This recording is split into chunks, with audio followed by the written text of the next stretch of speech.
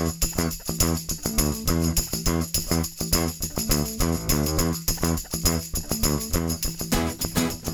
Friday, June 30th, 2017, and welcome to episode 202 of Tech Talk for Teachers. I'm Tom Grissom. I'm Brian Poulter.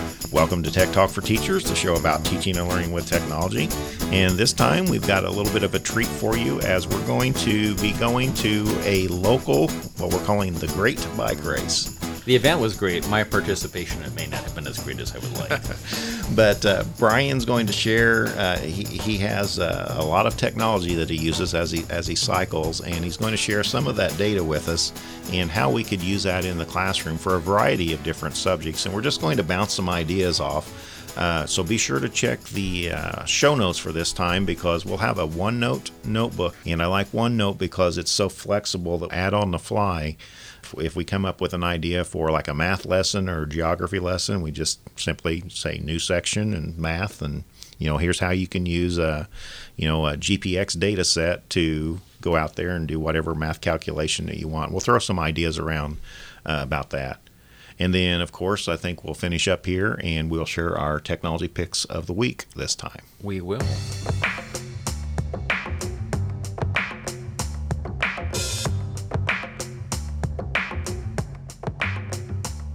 And up first today, we're going to be starting a new exploratory unit.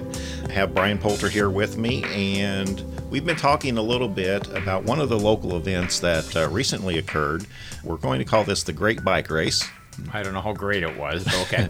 Brian is a cyclist, and he's really into a lot of the technology, and it's got a lot of nice things to share, some really neat things to share.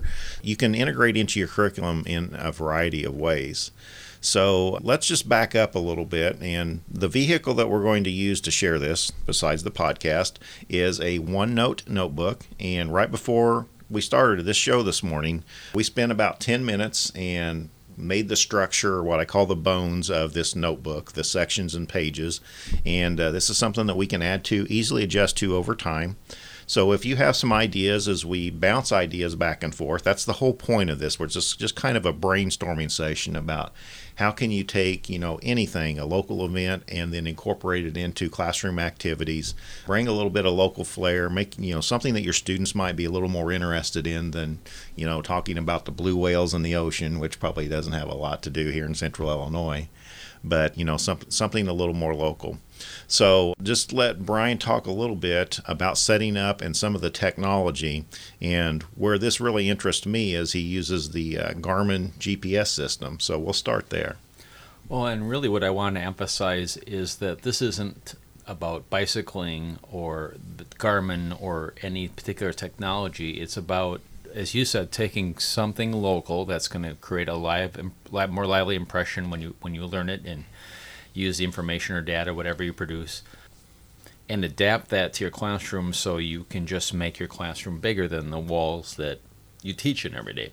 So I'm a cyclist, not a world-class cyclist, but a cyclist. I enjoy it. I ride a couple 100 miles a week. And one of the devices I have on my bike is a Garmin Edge 820. It's a little GPS unit. It's one of those little units that keeps track of your mileage and the distance, but it also maps where you are. It tells me the temperature. It keeps track of altitude gain. It keeps track of my heart rate, of all things. It just collects all this data. And it occurred to me that in this 50-mile time bike event that I participated in, it created this set of data that could be used for a whole host of purposes or linked to a whole host of different places. The obvious ones are geography, geology, math, science, but I have a degree in art. It can be used in art. It can be in social studies. There's just we just kept talking about how this data set that we have access to could be used for whole different purposes. And I guess that's sort of the point of this is if you can take some activity that you can gather some data from, there's just so many different things you can do with it. Right. And the data set that it creates, we actually have a GPX file. It uses the Google Maps service, and it's got the bike route, of course, but in this wealth of data, I mean, I think I don't know what you call your revolution. Cadence. Your cadence, how fast he's pedaling, and you can ask, just some easy math questions, calculate, your average speed, mile per hour, All of that's done for you within this system, and have a link out to the website that will control that. But just ask some common sense questions or look at some things. And as we were going through the data, for example, looking at your heart rate, if your heart rate goes up, perhaps you're going up in elevation, up a hill. And indeed, you can, look at the map and say, well, yes, here's a topographic map. So you can go into geography skills very easily, social studies, whatever. Look at that, and then just have that data set for your students to either ask them questions or have your students produce some of those questions. And one of the other things we're sharing, a public link, is to my Garmin Connect page, which it has all this data on it that you could use, as you were outlining, a bunch of different ways. I'm looking at it right now. I burned on this 50-mile bike race. It's called the Hilly 50, so it wasn't just flat. You think of Illinois as being flat. This was not flat. I burned 2,369 calories in about 3 hours and 4 minutes that I was riding. But what's really nice about it is it's very visual, and it breaks down elevation, heart rate, speed, cadence, and temperature, and you can actually take these graphs that it produces and overlay them. And one of the unique things is you can click to a particular point on the map of my route, and it will show you then in the data set what the elevation was at that point, what the speed is. So what you soon realize is there was a reason why my heart rate hit a peak of, I think it was 186 beats. And if you look at the topographical map, you can go, oh, that was a significant climb over a short duration. Mm-hmm. And then you start asking yourself, why is it so flat north of this town called Charleston, Illinois, and why is it so hilly to the south? Well, that's because the glaciers literally stopped on our town. So if you go north, it's flat. If you go south, it's really nice and rolling and hilly. And what were you telling me? It's like 50 million years older south of town? Yeah, in the Pennsylvania era system with the limestones. And Illinois being a basin, I mentioned a little bit ago about what blue whales have to do with Illinois. Well, actually, Illinois was an ocean, millions of years ago. So you can very easily tie that to oceanography. But as you said, it's a terminal moraine, and we have a state park called Fox Ridge State Park, which is literally, when the glaciers came down from the north through Wisconsin, it stopped here. And when the glaciers melted, all that outwashed, so we have a lot of gravel pits and sand and things like that. So that's a whole lesson in geology and science, and as you say, topography. As teachers, and I'm constantly looking for the crossover in the curriculum. I think we're often guilty. Well, this is math, this is science. It's silos, exactly. It's all interrelated, and it's so much more interesting whenever you make those cross relationships and interrelationships between the different subject areas. And I just think it's a more effective way to teach. And again, another reason I'm a fan of OneNote, because that serves as the structure, and you as a teacher can use your expertise in learning design to take it where you think your students need to go. And we're providing this data set kind of as, first of all, if you want to use the data set and do work out of this, there's, again, thousands of different things I think you could do with this data, but to encourage you to take your own localized data, whether or not using a cell phone with an app or a free app like an app called Track My Ride, which I've used before, which you don't have to be riding, or Runkeeper too. There's a bunch of different apps that will allow you to create GPS data that you can then download and have your students use in some way that makes an impression to them. Right, all kinds of applications for this. Also, since we're in the month of June here, and you just mentioned before we started the show, the Tour de France. Starts in about a week, I think, a little less than a week. So we just had the Tour de Charleston. Mm-hmm. Or Tour de Chuck, as we call it. So now then, unfortunately here in the United States, most of our students are out for summer break and things, but if you were in the classroom, the Tour de France is an excellent, and I'm sure there's websites out there. NBC you can follow, sort of has the rights in the U.S., and I've already looking at some of the videos of the illegal grade hills. In other words, their trucks aren't supposed to go up there, but of course they'll let you race for 100 miles straight up a mountain. Yeah, you had it easy here in Illinois. Can you imagine going over there to? I don't know if I would have it easy, but I had it, relatively speaking, very, very, very easy.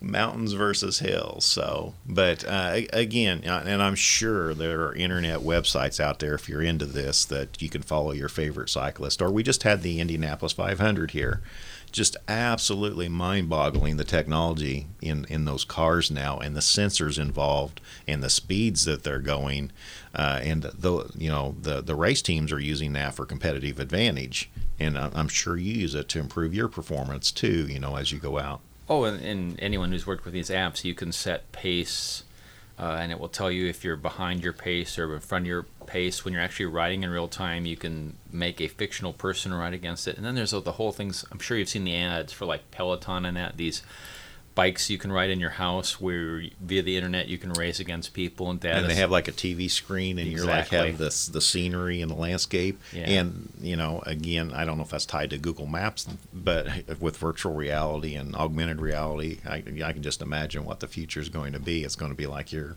right there.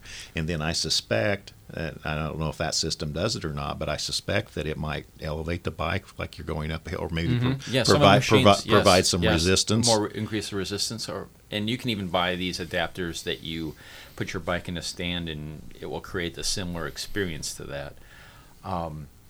One thing that you've preached to me that's been very, very helpful as I've learned to adapt some of these technologies that I'm not as comfortable and familiar with is sometimes you got to walk before you run. Mm-hmm. And in a lot of these situations, we're trying to show you all the different things you can do, but you can start out very simply with this. Just map something, take that data set, and try to apply it, and then you get, cocky. You're like, oh, okay, I've done that. Now I want to try this, and I want to try this too. And this isn't just STEM stuff and science and technology and all that. I have a degree in art. There's these whole group of people who are using their GPS tracking mechanism to go out and use the roads in their communities to draw pictures. And some of them are very, very elaborate. And you were talking about, I actually did something very similar to this when I was in high school, before we had access to GPS.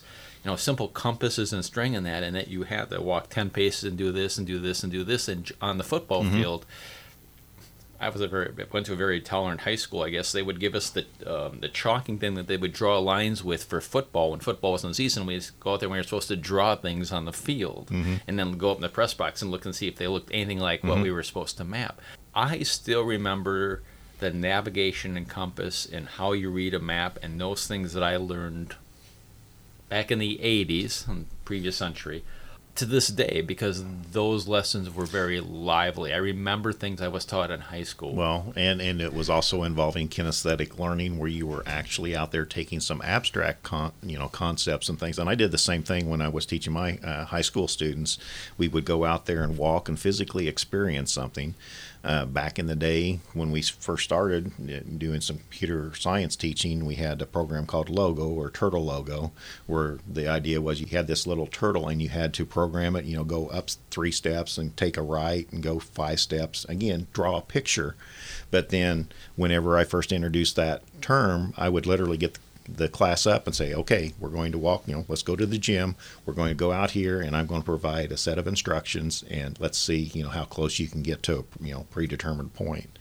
So making that real, making those experiences, especially the abstract, there's just something that goes on in your mind as you're learning things. And the great thing about it here, after all these years, as you just said, you still remember that, so you retained it, which is kind of the whole point. I stumbled on this, I think it was done by a high school, and now it's one of these situations where you find the link and then you can't find it again, but I believe it was in Boston or someplace where this high school did their own walking tour. So they had the GPS coordinates, you follow this little route, and then when you get there, it was a web page, and then you click on it and it would give you an audio recording. Actually, Boston, Bob, I actually think it was Austin, Texas, now that I think about it. It rhymes. But you were able to walk around, and then when you got to that point, you could hear recording, and it was like those things that you do in a museum, only this was covering 8 miles or 5 miles or something you could walk.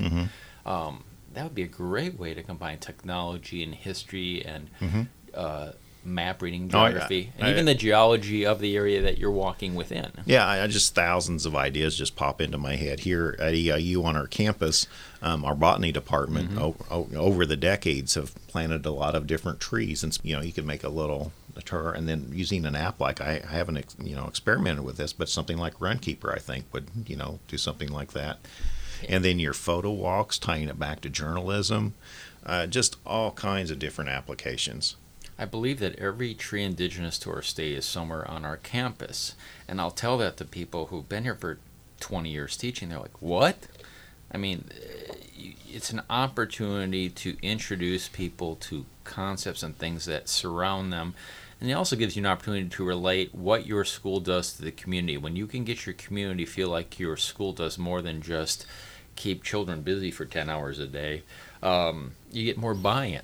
So this OneNote notebook, I'll provide a link in the show notes for this.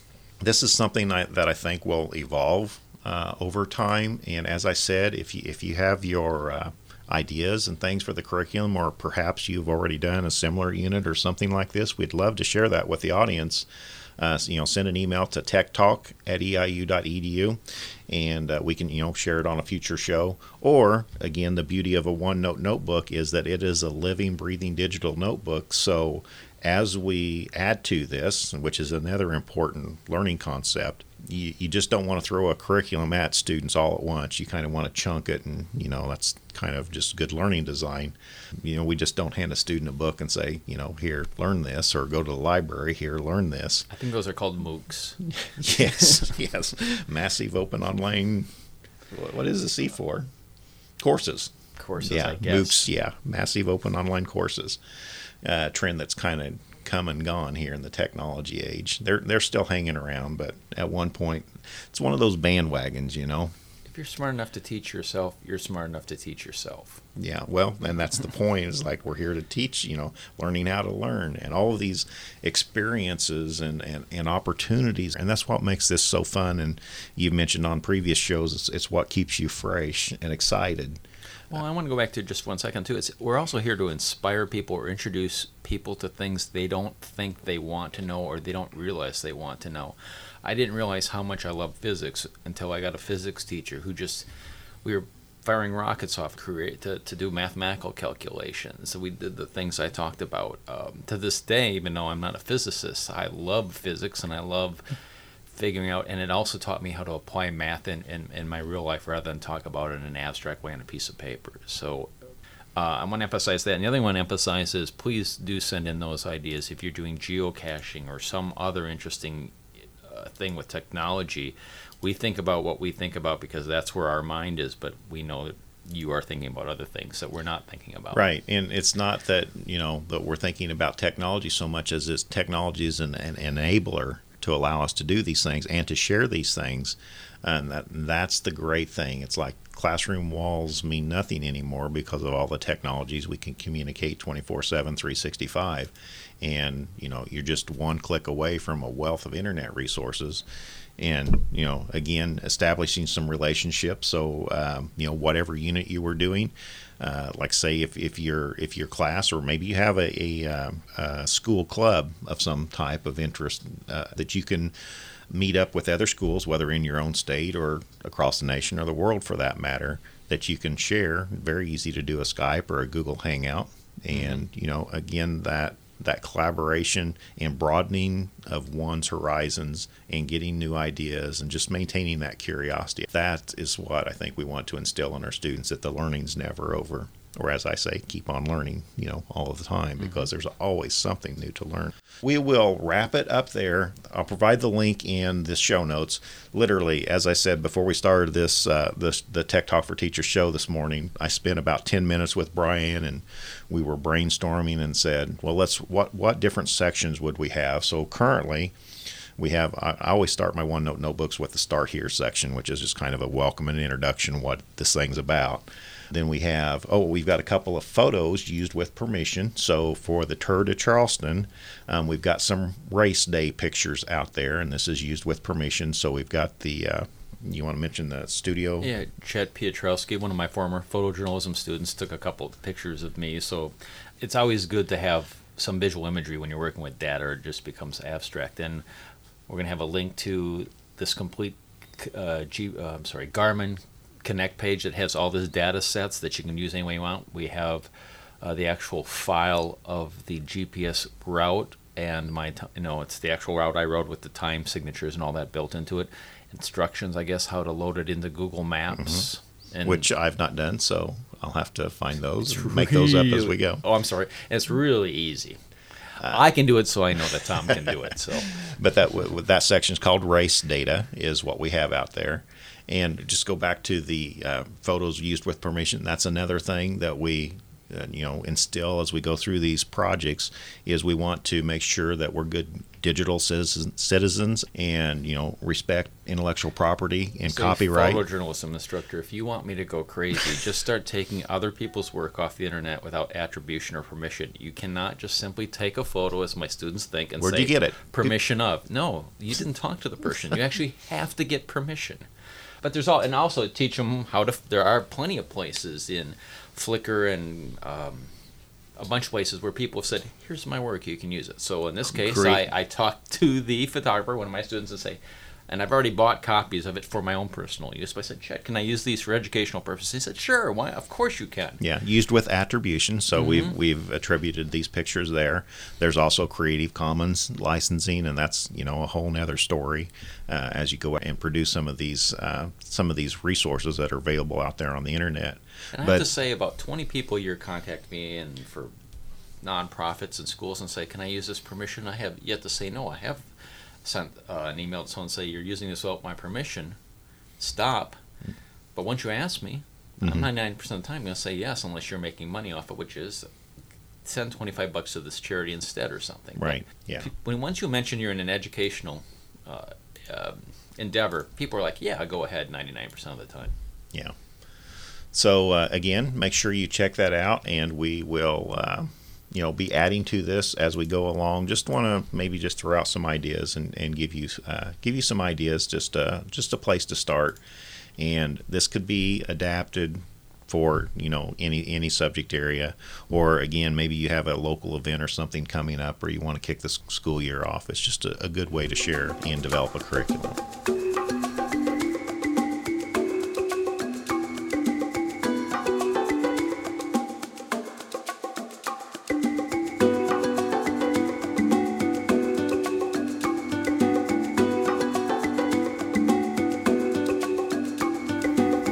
My technology pick of the week this week is a continuation from our last month's episode, where Cindy and I were discussing some of the different things, and I had an unfortunate accident where I accidentally... Suspicious here. Excuse to buy new toys. Accidentally dropped my Chromebook, and it didn't take the drop very well, so I was in the market for a device to replace it. And I won't say it was an opportune time, because in our last episode, I talked with Cindy a little bit about what I was looking for in a device. And this is a personal device. This is a personal, purchase. So, obviously you have to set a budget. And I was willing to go a little bit more than what a typical Chromebook would go. So I set the budget at about $1,500. You can get Chromebooks easily $200, $300, $400, $500. I looked at a lot of Windows computers. Again, you can buy them $200, $300, $400. I looked at the mid-range, and then the Surface Pro had come out. And since I'm such an avid digital ink user, that was the device that was just calling me. So I bit the bullet and went out there and purchased the new Surface Pro. They're not calling it the Surface Pro 5. It's just simply the Surface Pro. So I just did get it. So I'm just getting a feel for the capabilities. And I will be doing some screencasts and sharing some things about why I think this is a great educational device for sharing and teaching whatever subject area with the digital inking, the camera, the OneNote, the Office 365 integration. And, so far I'm very happy. And I don't think I showed you this, but the one thing that surprised me that really has me spoiled is it has the camera called Windows Hello. So you just simply turn it on and it's instant on. The camera recognizes your face with facial recognition, so you don't even have to type a password anymore. So I'm really enjoying that, and it's got me spoiled. So whenever I come up to my desktop, I'm looking at the camera expecting it to log me on, and nothing happens. Kind of like the smartboard. You get spoiled with the touchscreen smartboards, and you go to somebody else's classroom that doesn't have one, and you're constantly trying to touch, to make things click. That's when you know you have a winning technology, when you go somewhere else and you miss it. So I'll be providing some more screencasts and probably a lot more in depth about some of the Surface Pro features in the future. So Brian, what do you have for your tech pick? It's a piece of software that we had mentioned that you can use for a bunch of different purposes that we just again talked about, but it's called Runkeeper, all one word. It's available for Android or for Mac phones, and it allows you to just track yourself and produces a data set on a map that's exportable through a bunch of different ways, and we just talked about how you could use it, and it's I think there's a free version of it, and then there's a pay version when it's, I forgot what it is, but it's very, very reasonable. And it's not the only one available. Nike puts one out, and a bunch of other people put them out. So you can play with those and find the one that works best for you. But you do have to turn on your camera location. Well, you have to give it permissions. And the other thing I was going to mention was, when you're making photographs, you have the choice of GPS tagging them. And you can take that tag out later before you put them in social media or whatever. But we talked about how you could use that additional data and geographic location for educational purposes. So just think about how you might use that in both still and video. You can also tag some video with that. For photography, being here in Central Illinois, and I love going around the different countryside and looking at old barns and things, and that would be something that would be helpful to kind of have like a picture location. Wherever you're taking, and those barns are quickly, disappearing. They're 100, 200 years old. Well, we did a little thing about infrared photography just this weekend. I was at Lincoln's New Salem State Park, I believe it's called, and did some infrared there. And then there's a old cemetery there, Rose Hill Cemetery, I believe. And so when I put that up, I make sure I geotag that in case people say, hey, that's really cool looking. I want to go try to make a photograph there or something like that. And you can literally take that GPS data, put it into your GPS unit and say, navigate me there. Mm-hmm. Yeah. It's kind of cool. Yeah. And again, kind of back to the digital citizenship and privacy concerns are leaving these digital footprints. And it's just something, again, that I think that we need to make our students aware of to give them a choice. And, the apps that typically do that, you will see whenever you install an app like Runkeeper, it's like, may I have permission to use your location? And, it's your choice. And a lot of mine are turned off. So when I turn them on, it says, do you want to turn this on to use this? And I'll say yes. So yeah. Yep. Well, there you go. A couple of tech picks out there. So we'll talk to you next time.